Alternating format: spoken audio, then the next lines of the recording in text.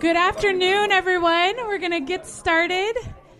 Welcome to Sound Bites. I think I know most of you in the room, but if I haven't met you, I'm Margot Stedman. I'm the Education and Community Engagement Director here for the Symphony. This week we have with us our Music Director finalist, Vlad Vizarano. Did I pronounce that correctly? Perfect. Excellent. Thank you. And of course, you all know Mark, one of our favorites, Principal Trumpet. So I'm not going to, I don't have much more to say other than I'm happy that you're here and you guys are in for a killer concert tomorrow night. Rehearsals, I've been enjoying them. So I think everyone has, and you're going to have a lot of fun. So without further ado, I'm going to turn it over to Mark. Yeah, you all know me by now. Causing conductors Maalox addictions for the last, I don't know how many years. Fortunately, she said your name, so I don't have to try to maul it. But, you know, and then there is one. And this is our final candidate. So, as always, my question to start off with is, what's your story? Where'd you come from? Where did it all start? I actually have a quick question before I get into that. How did the temperature drop 40 degrees from yesterday? That's because this is Illinois. I'd like to know. I was wearing this exact same shirt. I had lunch at Octane. I walked home. I felt great. I felt actually warm. I wake up this morning. Hey, why not put on the same shirt? It's a nice sunny day, and well, I did not walk comfortably to my car. Let's say that. Welcome to Illinois. So welcome back to the Midwest. Mm-hmm. Yeah. Well, my story. I was born in a log cabin in 1809 in Springfield, Illinois. So my story is I was born in Constanța, Romania, 1985, just before the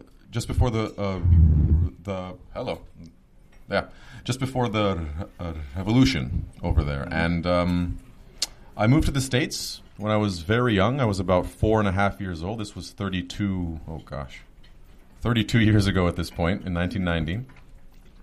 And my career, I always like to say my career was somewhat of a zigzag. So I started piano performance. I started, but late. You know, like with piano, if you want, or in general with all careers in music, if you want to have a career in performance of an instrument, you need to be starting maybe when you're 3 or 4 years old. That's just, you need that time. You need all those years by the time you get to your teens to really, really perfect your technique, to have the instrument under your belt. And, well, 10 years old that was not going to happen. I was good enough, though, to get into an undergraduate program in piano performance. And I went to UCLA. And from there began the zigzag. Essentially. From there, I decided, piano performance, it's going to be a part of my life. I'm always going to play piano, but it's not going to be my career. And from there, I switched to music history. And I started a master's at UT Austin in, of all things, believe it or not, medieval musicology. Now, there is an in-demand career there. Yeah. I was going for the big bucks, as you can tell. You know, and I was studying things like Gregorian chant and Guillaume de Machaut, if you know this French composer, medieval French composer. And, I always loved the origin stories of things. Where did music come from? I loved ancient Greek music, ancient Babylonian music, like going back into the origin of scales, intervals, all that stuff. You know, but again, there was something missing. It was an interest. It was a deep interest, but it wasn't a passion, per se. It wasn't something where I had a clear instinct for it. And I was very, very lucky. While at Austin, I had a musicology professor, I think everyone knows what that means, that professor, who saw conducting in me for some reason. Mm-hmm.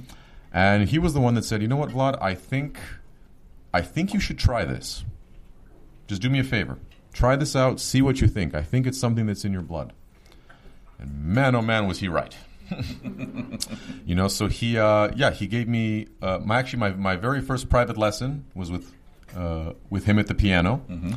And then he got me private lessons with the music director of the Austin Symphony, Peter Bay. Okay. And from there, like all young want-to-be conductors, let's say, you know, because you don't start in conducting. You always start with an instrument, I don't know anyone who ever starts conducting first. But if you want to get into a conducting program, you have to make tapes. The people who are going to bring you in have to see you conduct. Whatever you can do for whatever level you can have at that point. And what are you going to do? You're a young student, a master's student, and you have to make tapes in something where you've had maybe 3 or 4 private lessons up until this point. So in comes the student's currency, which is beer and pizza. It's a musician's currency. It's not a student's currency. Well, I don't know. I don't know about that one. It works with me. Yeah. So the musician's currency, as you nicely put, I got some friends together. I said, okay, I need to record some repertoire. Let's have 2 rehearsals and a performance, which is going to be recorded live. And in return, all the beer and pizza you can eat and drink. And had some great players at UT. They were very kind. They were very patient with me while I hacked my way through whatever I was trying to do at that point. But it was good enough to get me into the master's program at Indiana, at Bloomington. It's a great school, excellent school. And the very first time I was in front of a full orchestra in my life as a conductor was at the audition for Indiana. So you can imagine the sweat beads at that point. But I got in. It was one of the greatest successes, I think, up to that point in my life, and very difficult. Very, very well. It's like I said, you start conducting essentially at that age, right? And with those orchestras at the master's level. So these people have been playing since they were 3 and 4 years old. They are pursuing a career in piano performance, violin performance, voice, whatever, and they've been playing since they were 3. And here I am, just poor Vlad, trying to figure out how this all works at this point. And they were all incredibly kind. I had great teachers, a great faculty in general, an incredible opera program over there. And, little by little, time by time, you go up there, you look like an idiot a lot. But slowly you start to piece things together. Slowly you start to figure out this is the way that's done. This is how you speak to trumpet players versus string players versus voice versus so on. We like single syllable words in the trumpet section. Yeah, you just like loud. Keep it, yeah, exactly. Just loud, please. Exactly. Yeah. And and from there I went to a doctorate. I did my doctorate in orchestral conducting at Arizona State. Very different weather system. And things just kind of moved at that point. I got second place in an international conducting competition in Spain, Cadaqués, and I made the finals of another competition in London with the London Symphony Orchestra, where I got to conduct them. And things just kind of moved on from there. I started to guest conduct. I got opportunities to guest conduct around the world and do the big pieces, the Verdi Requiems, the Beethoven Nines, And yes, I look like an idiot at the beginning, just like always, because that's the way you have to start. But slowly and surely, you build it up, and you have more of a comfort zone. Well, you said something interesting when we were interviewing you earlier in the week, and kind of ties into your zigzag. Yeah. Is that your path through conducting is a little bit different from most conductors who come up. Not necessarily through the competition ranks, but associate at one place, assistant in another place, and that. Well, yeah. So my path, my career kind of launched essentially through this competition path, which is great because you get to guest conduct. Like I said, you get to go around the world and around the States, and learn the big pieces, the big repertoire, like that one.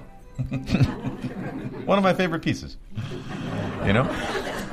And but what I essentially skipped, or what I missed out on in that sense, was I missed what the traditional conductor route in the States, which is you become an assistant conductor to an orchestra, major orchestra, any orchestra, and you do education and pops and family outreach concerts for the next 2-3 years. And if you're lucky, maybe you get to step into a guest conducting position. So it was a bit of a mixed bag. I got to do the big repertoire, and I got to do the music director stuff a bit earlier, but I skipped out on the education stuff, the outreach.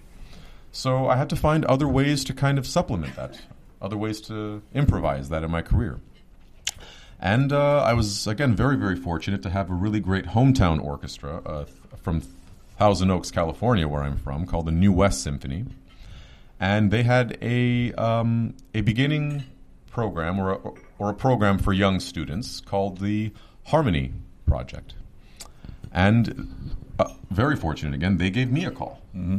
So they just called me up. They knew I was in town at the time. They said, Vlad, we have this program we'd like to start with these children from underserved areas of the county who were putting instruments in their hands for the first times, and we'd like you to conduct.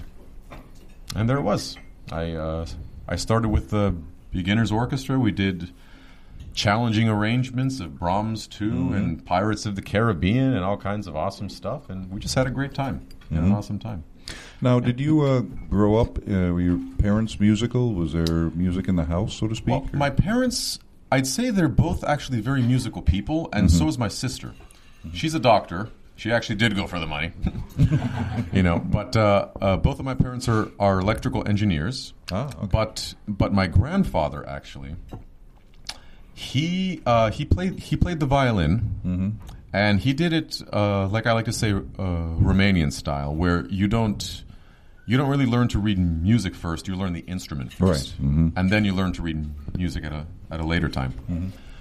And how he actually learned to play was the most interesting story. He was a prisoner of war in Siberia after the Second War, and he was there for 12 years. And that's where he learned to play the violin. There was a band essentially, or like they did in the Jewish camps in Germany. They had musicians who would play essentially for themselves. And actually, in one camp, they did the Verdi Requiem all the way with chorus and everything. So yeah, that's where he learned to play the violin. And when he returned home after he was released, he became a music teacher in his hometown. So it's in my blood. It's in my blood. You mentioned the Verdi Requiem. That's the Defiant Requiem. Yes. I've done that. Yes, it is. It's you ever get a chance to see a presentation called the Defiant Requiem, go. It's shattering. Yeah. Absolutely shattering. Now, how do you look as a conductor, and you look at programming, and you look at what you want to bring, the music that's important to you, balanced by what the particular audience might want, or what the audience should want. And trust me, there are things you need to hear you might not know. That's part of our job. Yeah, I agree. The difference is finding where's that line, But how do you go about that? What's your philosophy on that? It's a complete judgment call every time. That's the way I like to put it. And it's a lot about experience. There are some pieces, I've tried many, many things where I've seen, okay, obviously this is not going to work a second time.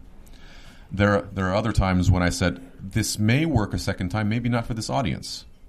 And there are other times where this is going to work all over the place no matter where I take it. So programming, the way that I like to put it is, I like to program maybe just 5% above what an audience and what an orchestra can handle.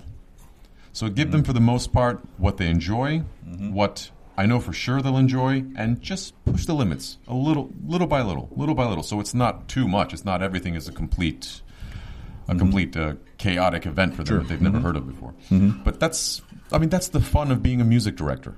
That's absolutely the creative side, and again, the fun of being a music director is I love spending my weekends on YouTube trying to find new music. It's an incredible resource. That's actually how I found one of the pieces on this concert, the Bates, the Mothership. I was just sitting there at my desk. I'm trying to find some new music. I'm looking into composers that I know, and the Mothership. I see by Mason Bates. What the heck is that? And I see the what's it called? The description underneath where, the ship comes to Earth and it docks and it makes contact with musicians. I'm like, okay, I got to hear this. 2 minutes later, my wife walks into the room, and there I am with my headphones on, just grooving along. She actually looks at me, what on earth are you doing? Not on Earth. No. So that's how this happens, and it's the fun. Like I said, it's the absolute fun of going out there and finding new works, and the great thing is, all of us conductors, we know each other.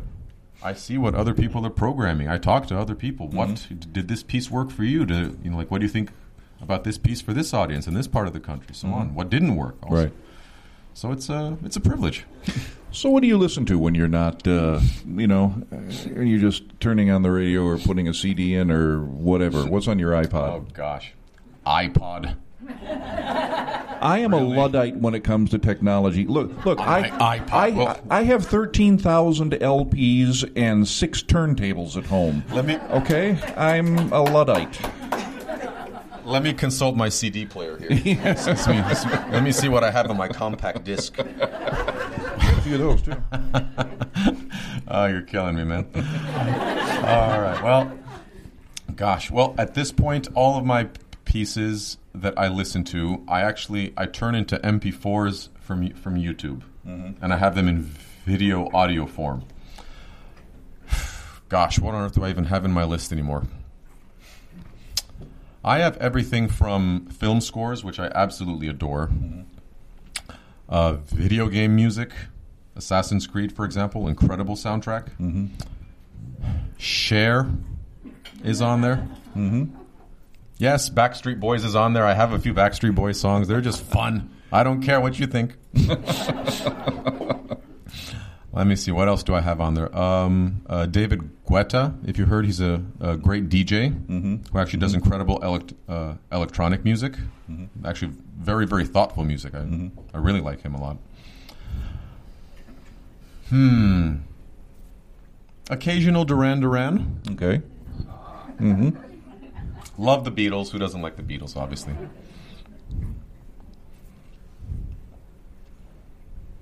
It's so funny. There's so many things on there, but when you have to think about it, I can't seem to point on it. It's a blank. Well, it's an eclectic list. Right. It's an eclectic list. Honestly, there's nothing that I won't listen to. Because why on earth? I may not like it, but I'll give anything a chance. Just a question for me, just because I'm a bit of I've always had interest in conductors and conducting and how they approach things. Does listening to, say, modern music and a modern approach to it, whatever genre it is, do you find that informs how you're going to perform Beethoven? Or do you, have the originalist approach, I'm definitely not an originalist. No, I mean, I think it's an awesome idea, and it's great to have that in our tool belt, but it's like a professor of mine said one time, you can't play Beethoven or Mozart the same way, or you can't hear them or think of them the same way once you've heard the Tristan chord, for example. Or once you've heard of Wagner, essentially, or Strauss or Stravinsky. Once, you can't unring that bell. And it's going to inform the way you do everything else, which is fine. I think that's absolutely fine. I think there's no reason to put boundaries around anything that we perform. Because that's essentially what happens in academia, I feel. We get into this route of we have to be historically informed, and that's the way Beethoven intended it, and that's the way we have to do it. Well, that means we're all going to be doing the exact same piece the exact same way in perpetuity. Who benefits? Right. Of course, have that in our tool belt and do that if that's what you think is right and that's your path, but the more options the better. How do you see a symphony orchestra in today's world in a city, let's say a city like Rockford, with its size, with its economics and that? What is the role of a symphony orchestra today? Well, I was asked this question just a few days ago, and actually, I'll tell you the exact same thing I said then. It was this was election night, just a few nights ago. Obviously, everyone was looking left and right a bit, and I was thinking to myself, here we are, 100 people in a room, an orchestra, each of which comes from their own background, their own history, their own priorities, opinions, points of view, and yet we're able to put all of that aside and all agree on one thing. We love music, and it's incredibly important. whatever side of the political spectrum you are, whatever side of anything whatsoever, everyone votes for music. That was the thought that I had. And, orchestras have changed dramatically. I think 100 years ago, and to be in an orchestra, to play in an orchestra meant your job is to perform the great works of the past and the present at the highest possible level, and that's enough. That's enough in itself. I think things have changed for the better in that regard, in the sense that now, in addition to performing at the highest possible level, we're asking ourselves other kinds of questions. What role can this organization serve in a larger community? And whether that's Chicago, LA, or Rockford, or Miami, or Seattle, or wherever it is, it's the same question. It's how can we use music to do what it's supposed to be doing, which is bringing communities together under one vote. How do you see the orchestra working with schools and working with youth orchestras and bringing, as we all know that over the last, 15, 20, 40 years, funding for music programs has been cut. The first thing you cut is the arts program. Yep. I've always said if you want a referendum passed, tell them the first thing you're going to cut is football. It will pass. Yep. It will pass. But how do you see, or what can an orchestra like us do? How can we get out into the community that way? How would you like to see that? Given if not unlimited, but enough funds to go to it. Well, no, the great thing about having a music director is that individual can go everywhere at that point. If they're in town, they can be incredibly well used. And that goes for the entire orchestra. You can have chamber ensembles, a brass quintet, a wind quintet, a string quartet, and along with the music director, like I'm a pianist, for example, piano quartet. There's no reason that music has to stay in the concert hall, and it should go out to all kinds of communities where it's most needed. All of these ensembles could go out, perform for schools, give talks. A music director conducts the orchestra, gives a little talk about what it means to be a musician, how to give back to the community, how to enjoy a concert. Give out free tickets, obviously, and please come to the concert. Give a little talk when they come to the hall. And all of these ensembles, there are so many places in all of these communities that need what it is that we provide. In addition to schools, obviously, senior centers, homeless shelters, prisons, and reform communities. People who are trying to get their lives together.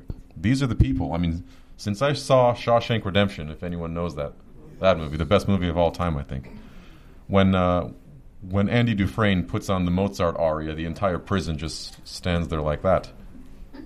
These are the people that need what it is we're offering. And it can absolutely be done. It's not something that costs millions and millions of dollars, but with the right effort, with the right with the right push, I think it's absolutely doable in any community. And that's what an orchestra needs to be about. This is kind of piggybacking on that a little bit, telescoping a little bit. How do you see your role in the community as the music director? Gosh. Well, one thing that you don't see as a guest conductor, guest conducting is a great thing. It's basically none of the responsibility and all of the fun. You just go there, you have a great concert, you take your bow, you shake some hands, you had a great night. Awesome. Which is fine. And if you make a mistake, no one can hear it. Yeah, there you go. I make a mistake, everyone hears it. You get to blame everyone else but yourself, basically. And that's fine. That's a great experience. But the difference, though, with the music director, and I learned this and I only learned this when I first became a music director, actually not too far from here in Galesburg, Illinois. It was my first orchestra. Very, very different experience after the concert and before the concert. So as a guest conductor, you shake hands and leave, and that's nice. As a music director, you take your last bow, and then you go to a restaurant, Octane, for example, or Garrett's, or anywhere like that, or the brewery, with some members of the orchestra. And all of a sudden, people start to walk up to you. People that went to the concert. That's I mean, that's what happened to me in Galesburg, for example. People, just random people I didn't know, came up to me afterwards in the brewery, wherever I was, and, I loved the Rachmaninoff. Absolutely loved it. I'd never heard it before. It was an incredible piece. Can we do some more of that? It's so much more rewarding. It's so much more rewarding like that when you can actually feel like the individuals in that community know you. Mm-hmm. They don't just know you as that guy who waves his arms around. They know it's Vlad. He's part of our community. He's part of, this is what he contributes to our community. And they're free to talk to you about it. Mm-hmm. I think that's the kind of relationship that is long lasting. Mm-hmm. That's the kind that when people are free to talk to you, they give you ideas. They're why stop at only one mind of ideas? There's a group. There's an entire community here that knows itself and what it needs and what could be done. Mm-hmm. It's an incredible resource, and that's the kind of ideal relationship I like to see.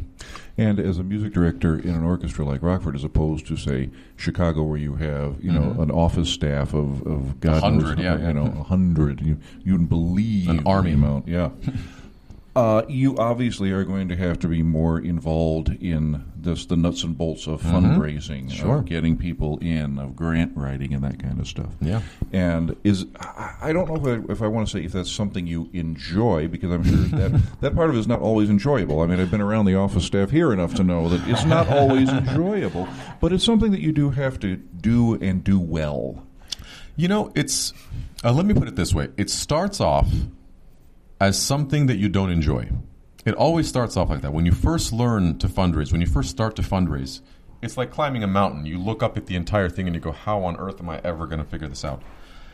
Little by little, just like with conducting. At first you look like an idiot, but little by little, you figure it out. You start to understand what it takes. You start to understand what it's about. And the better and better you get at it, the more you realize it's actually a privilege.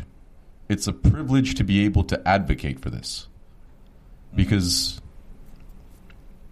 I think everyone who doesn't do music is just nuts. Honestly, I don't understand how people get through their days without wanting to do music, to perform music, to listen to music all the time. I think in my opinion, it's the greatest job in the world. Mm-hmm. And to have the ability and the know-how and the team around you, the dedicated team, to fight for that and to advocate for it, that's awesome. When you look at a season and you see you've got this many concerts, we I think we kind of asked you this in the meeting earlier in the week, but what are the kind of things you said, I'd really like to do this, and I haven't yet? What would be some of those pieces? Two of the pieces on this very concert, the film scores by Hans Zimmer and by James Horner. I have wanted to conduct these pieces since before I knew I wanted to conduct. Gladiator came out in 2000, Troy in 2004. Since then, I started conducting basically for real 2009, 2010. Since those two scores came out, I was conducting before I even knew it. Actually, interesting story along those lines. I recently discovered a picture from my parents. They gave me a picture of myself when I was 3 years old. Again, headphones, because I always wear headphones. Right. But these were about 4 times the size of my head. Humongous. And there I was, this little blob of a creature. I was playing a vinyl record, because that's what we had at the time. A little shout out there. And it was Linda Ronstadt, Just One Look. Apparently that was my first crush, Linda Ronstadt. And there I was, according to them, just making these gestures. And so that, I think that's my ultimate proof that conducting was in my blood before I even knew it. That was, conducting was always a gestural thing for me. I can't, even to this day, I can't sit through a concert. I'm a terrible person to go to a concert with. My wife always says, stop moving, stop conducting, stop it. Well, the people behind me think she's right, so and I've learned she's just right. It doesn't matter. I've been married long enough to know that. So yeah, there are a number of pieces that I'd love to conduct. These two, like I said, have been on my list for some time. I finally get to do them, so it'll be as much of a treat for me as it is for the audience in this case. But gosh, they're the Mahler symphonies, the Anna Klein, an incredible new composer. I've fallen in love with her works. The Bruckner symphonies, so many I haven't gotten to. I've done the Beethovens, a lot of the Mozarts. I've done a lot of the standard rep, but there's, again, so much of that standard rep I haven't done. The Dvorak symphonies, a number of them I'd like to do. Strauss and Wagner and Stravinsky and Barber, and the list goes on. There's a lot of things I'd like to do that haven't had the chance yet. While we're talking about Troy and Gladiator, let's spend a little time talking about the program. Yeah. So we start with Mason Bates' Mothership, which you kind of alluded to earlier. Mason Bates, yeah. That one is like I said, it's basically an alien ship coming down to Earth and making contact with human life. That's all I'm going to say about it. I don't want to spoil it because it's basically a classical form, an ABA form, mixed with jazz and electronic techno. We actually have our principal percussionist is playing the laptop. Yeah, you're going to hear all kinds of club-like sounds. It's an incredible piece, really, really fun. I think it really does integrate the electronics and the orchestra. Oh, yeah. In a really, we've done occasionally a piece like that, or I've heard a piece like that where, one of them sounds like they were just kind of thrown in on the other. Yeah. The electronics were thrown in on the orchestra, or the orchestra was thrown in on the electronics. Pretty much. This one is I find much more integrated. The electronics really become a section in the orchestra. Yeah, Mason Bates is known as the composer that introduced electronics into classical music, and he does that. I don't think anyone does it better. Yeah. And then we have a percussion. So that concerto. brings us to the percussion concerto called "The Soaring Souls." Now, this piece. So initially, when I had contacted Paul Dooley, this is the composer, about a new piece. I wanted to do a new piece, and he had written another percussion concerto in 2018, which I really, really liked. And I said, "Hey, can we perform that one for RSO? I think it'd be a great piece." He said, "Absolutely, if you'd like to, no problem. But here's another idea. What if I write a brand new piece for the RSO as a world premiere? And I specifically have this one percussionist in mind for it, Daniel Gonzalez." Yippee! I said, "What a great idea! Absolutely, let's do a piece specifically for this audience, for this search, for this audition, I guess." And yeah, so you will be the very first audience in the world to hear The Soaring Souls, and it's an absolute treat. It's a 2-movement piece. It's actually based on the exact same theme, the same idea as the Tchaikovsky, the same story essentially, which is the story of Francesca da Rimini. And it is. We like to use this word accessible. We just talked about it. Yeah. That's an okay word to use, I suppose. It speaks like what we mean by accessible is it speaks the same musical language, which is tonality, that you would hear in Duran Duran, for example. It's that same musical, like they use harmonies, melodies. It'll make sense. In other words, yeah. And that brings us right into the film scores. Which are so the theme of this concert is called From the Mothership to the Underworld. Obviously, we're starting in outer space. We move through the Soaring Souls down to the film scores, which is war music. It's 2 battle scenes. One is from ancient Rome, and the other is from ancient Troy, obviously. But the Troy one specifically, you just heard this last night. We did it for the first time. We have an army of percussionists. I think I counted 20. Yeah. Not players, instruments. Yeah. Like two timpanists, a bass drum, snare drum, field drum, all kinds of toys. Every keyboard instrument there, marimba, vibraphone, xylophone, glockenspiel, everything you can possibly imagine. And 8 horns. 8 horns we will have on Saturday. So yeah, just listen like that. You'll be fine. 8 horns, 4 trumpets, 4 trombones, big orchestra. That'll just blow you back. No worries. And then intermission, so And you then can catch your intermission. breath. So we can all catch our breath. Hopefully, come back. Yes, please. You know, and that leads us from the battle scenes. Obviously, the next step is going to be the underworld, and we go all the way to the underworld with Tchaikovsky, Francesca da Rimini, which is a true story mixed with a little bit of fiction at this point.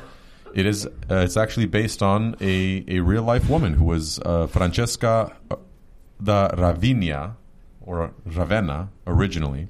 She was the daughter of a nobleman who wanted to make peace with another noble family, the Malatesta family, and they were from Rimini, Italy.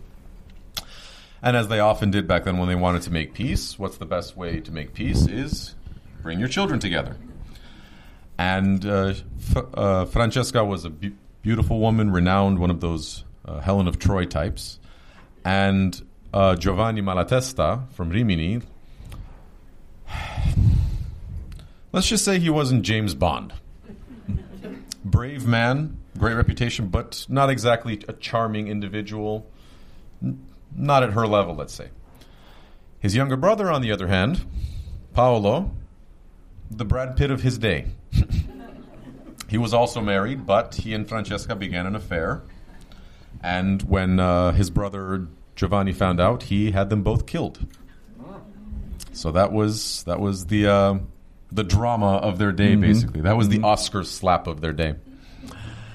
And a few generations later, Dante, when he's writing Inferno, he knew this story very well, and he implanted Francesca and Paolo into the second circle of hell. And they're in an eternal wind, just flying around and round for eternity. And that's where Tchaikovsky takes over. He read, obviously, in Inferno, and he said this would make an incredible piece. Now, it's interesting. I've always wanted to do Francesca da Rimini. You know, he makes it sound, I feel like Francesca da Rimini over here, and he's got the, the pronunciation. But you have to play it with a banjo when you say that. Yeah, exactly. Anyway,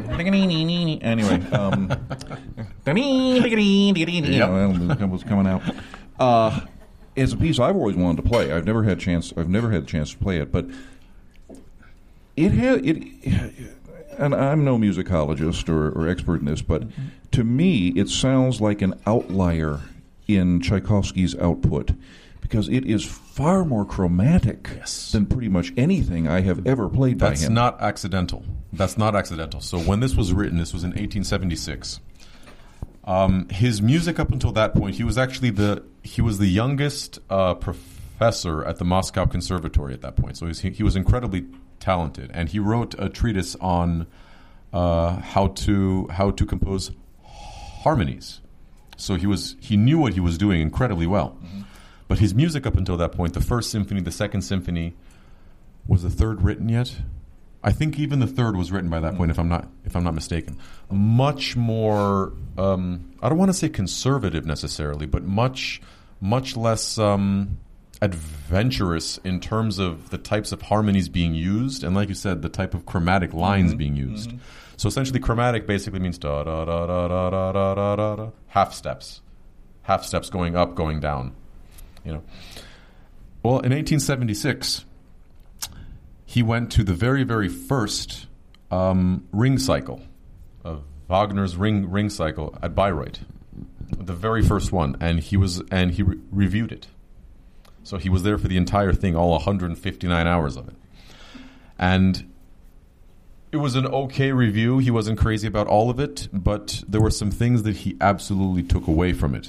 The idea of 8 horns didn't just pop out of nowhere. That was from Wagner. Okay.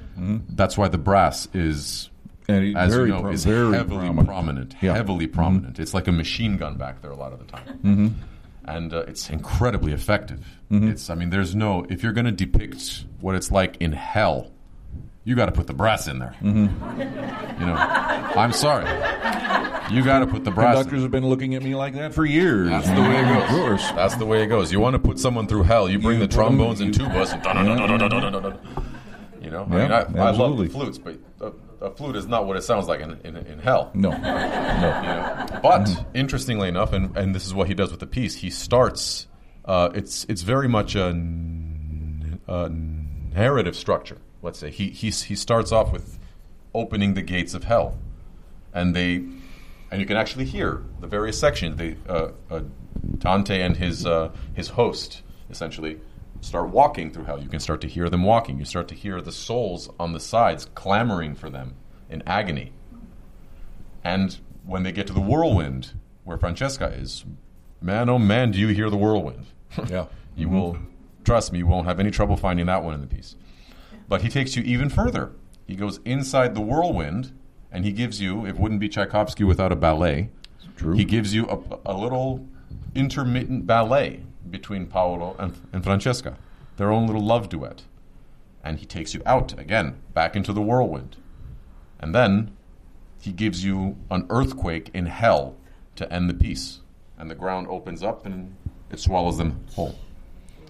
And that's another thing about this is I don't know if Tchaikovsky ever wrote another piece that was so programmatic. I mean, so deliberately. I mean, almost Straussian in its. I mean, this is this, and this is this. You can read things into other pieces, like Romeo Juliet. Obviously, there are some things you can read, but this is just almost. I don't. I don't want to say blatant, but it's just so obvious. It's so obvious, but it's incredibly well done. It's not cheap. It's not easy and cheap at all. It's just an incredibly. I think it's my favorite work of his. I think it's. That's saying something. I think it's interesting that as the ballet ends and we're going back into the whirlwind. I love it that the Russians come in to take us there because you hear the horns going da-da-da-da-dun, da-da-da-da-da, and I just want to go da-da-da-da-da-da-da-da. Yep. We use it more than once, you know. Yes, he does. Then we have descended into the netherworld, but we can't leave people in the netherworld. And we got to bring them back. We bring them back to Earth with the Enescu. Yeah. So the Enescu, George Enescu, the Romanian pronunciation. Where to begin? I always like to tell this one anecdote about Enescu. It gives you a sense of the kind of musical mind that we're working with. He was asked by a student of his one time, if we lost all of Beethoven's works, all of them printed, we have no more copies, we have no more Beethoven's works, can you reproduce them? Could you reproduce them for us? And he answers, that's a silly question. Of course I couldn't reproduce them for you. Just the symphonies, the string quartets, the string trios, the piano sonatas, the violin sonatas, and Fidelio. His one opera. So that's the kind of musical mind we're talking about here. It's the Mozart level, where he heard a piece once, he could write it down. Yeah. You know, and he wasn't kidding. He could write down Beethoven symphonies, string quartets, string trios, piano sonatas, violin sonatas, and opera. Well, there's the famous story about Mozart. Yeah. The first time he heard the Messiah, he got home and wrote out all the parts, correcting the mistakes that he knew the musicians had made. And the Allegri, the Miserere, was another one. And he was a child at that point. He was writing at 3 years old already, 5 years old, first symphony, 10 years old, first opera. You know, so that's Enescu. That's the kind of mind Enescu was. I mean, he was a prodigy. He graduated full conservatory, before he was 20. And among the first works that he wrote were the Romanian Rhapsodies. There were 2 in this set, and they're based on folk songs. And I've actually heard the folk songs. Like I was in a restaurant recently in Romania, and one of the folk songs from the Rhapsody starts playing on the radio. They put a folk channel. I actually stopped. But it's really interesting to hear the folk songs on which these things are based, because he took it to the next level and then some. You know, so he is at that age to be writing. So the way a rhapsody works, essentially, rhapsodies are 2-part pieces. One is slow, called the lasan, and then comes the fast part, the frischka. All rhapsodies work like that. Like if you've heard the Liszt Hungarian rhapsodies. That's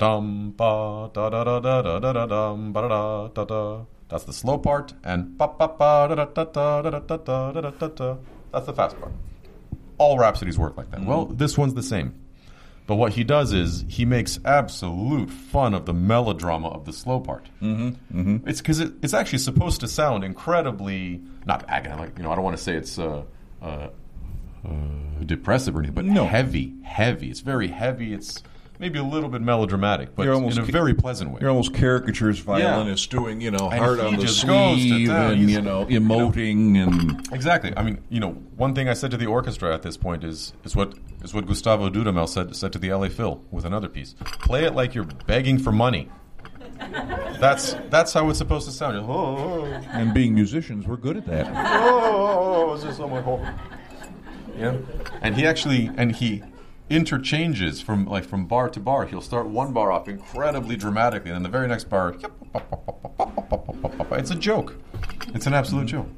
And the fast part, the Frischka, it's I won't even say another word about that. You have to hear it. Yeah. Absolutely. It's the most fun I've ever had on a podium in my life.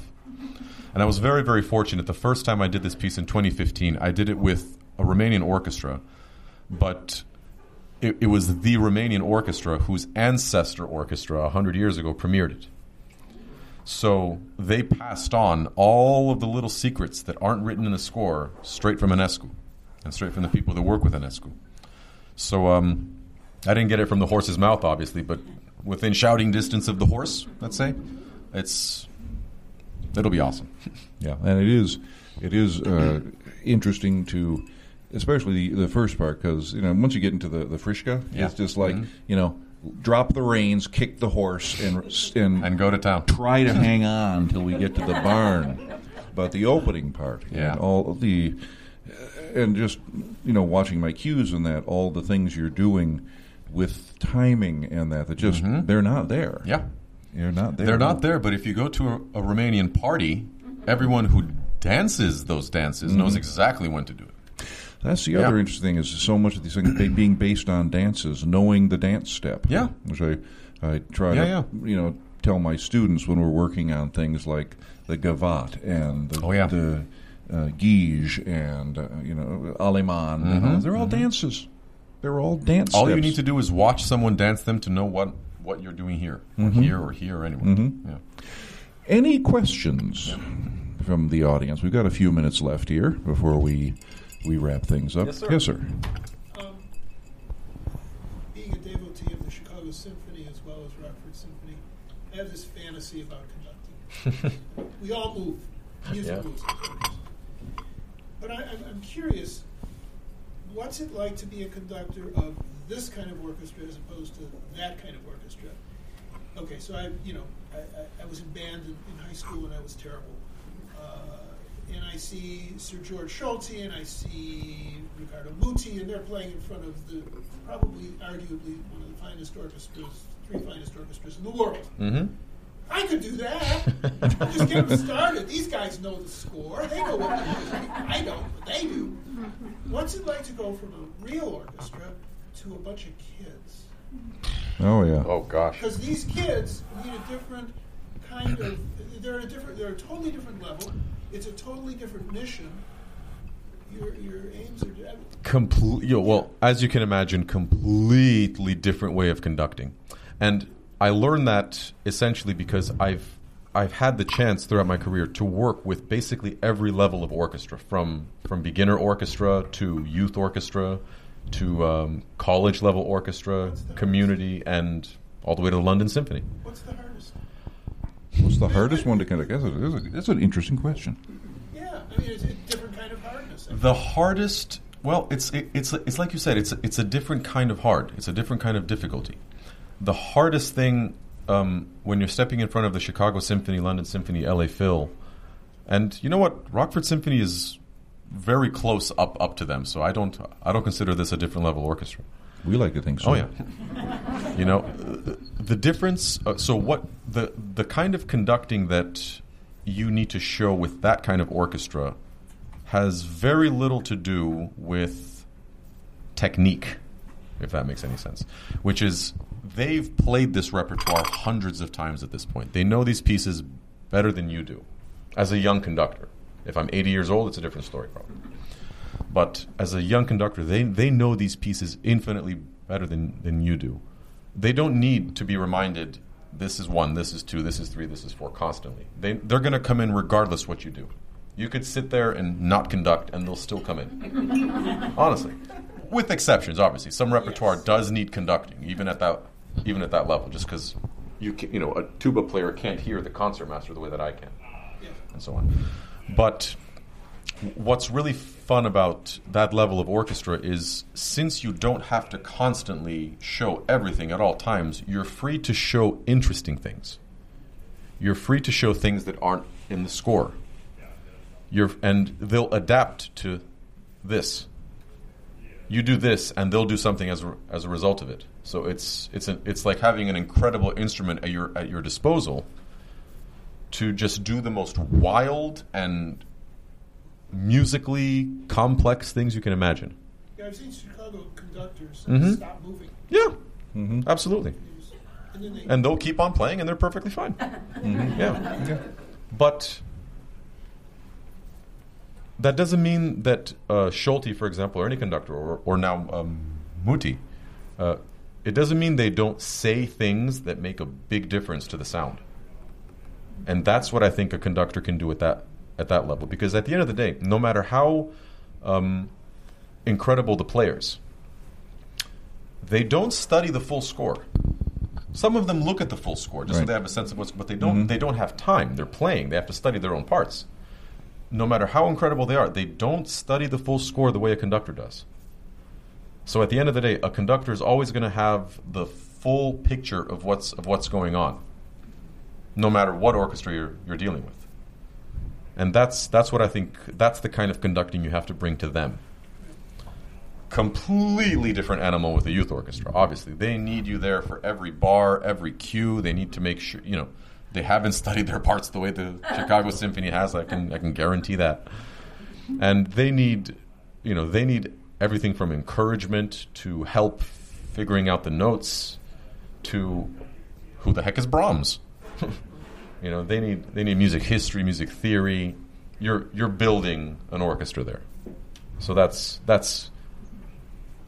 they trust you a lot more, obviously, than the Chicago players would, for example.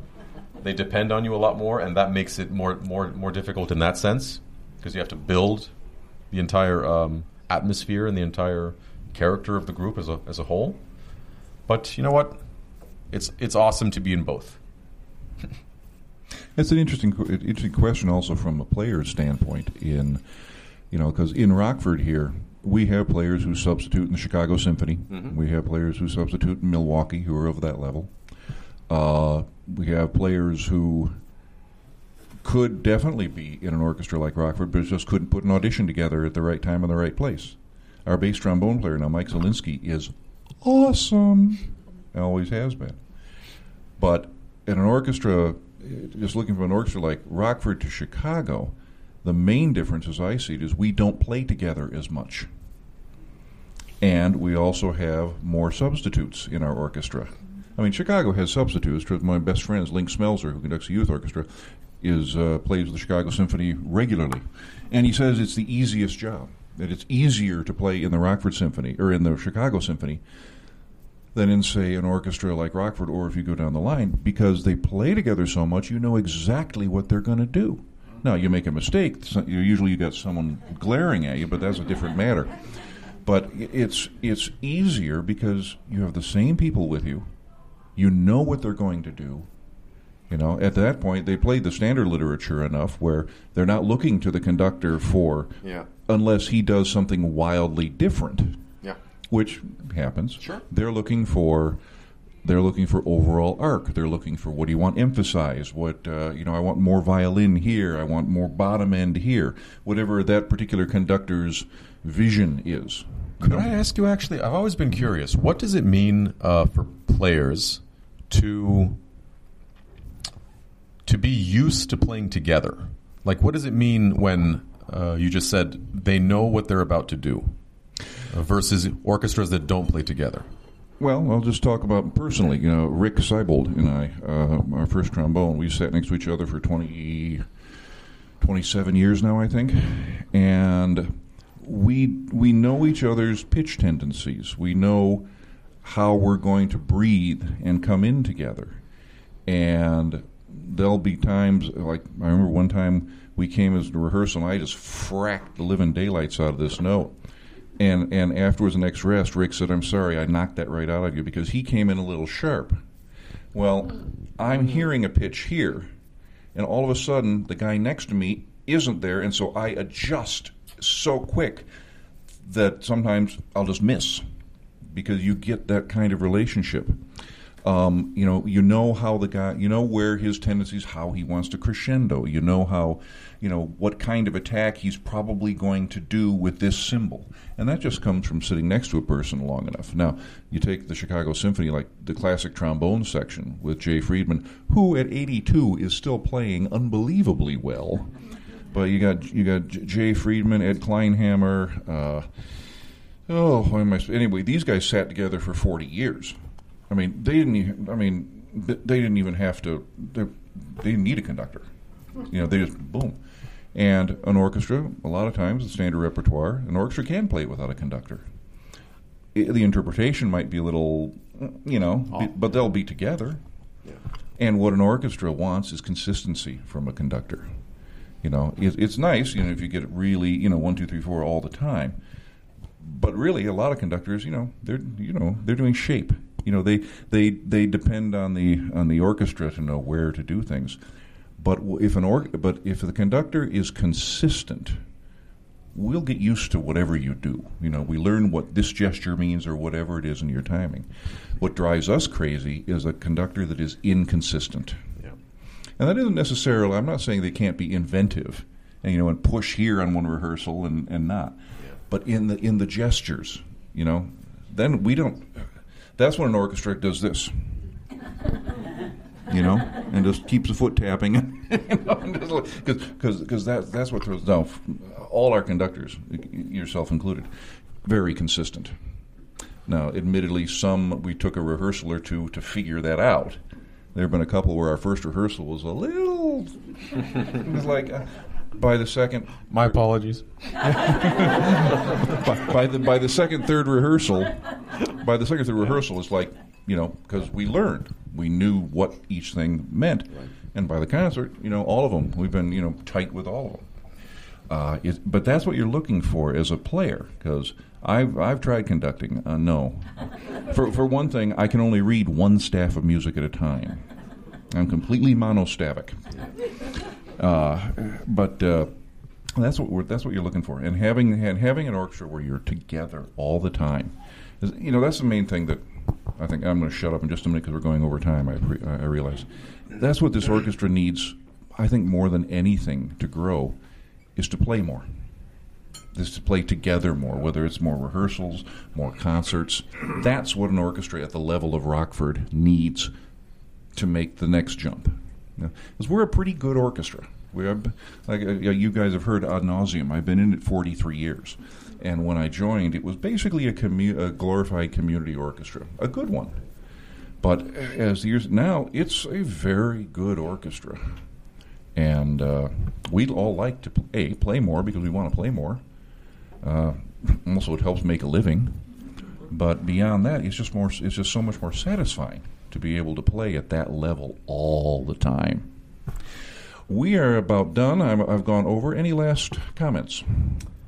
It's been an incredible week. You have an incredible orchestra, great community, great group of people here, and you have a lot to be proud of. It's been a pleasure. I've been sitting here thinking all this week. There's something about his voice that it reminds me of CNN. Something.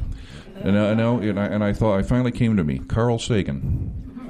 I want to hear him say billions and billions of star stuff. But. Yeah. Anyway. Not so much. Yeah, okay. Thank you. Okay, well, this is our last concert in this one-year thing. So, as usual, come to the concert and bring 3 friends, okay?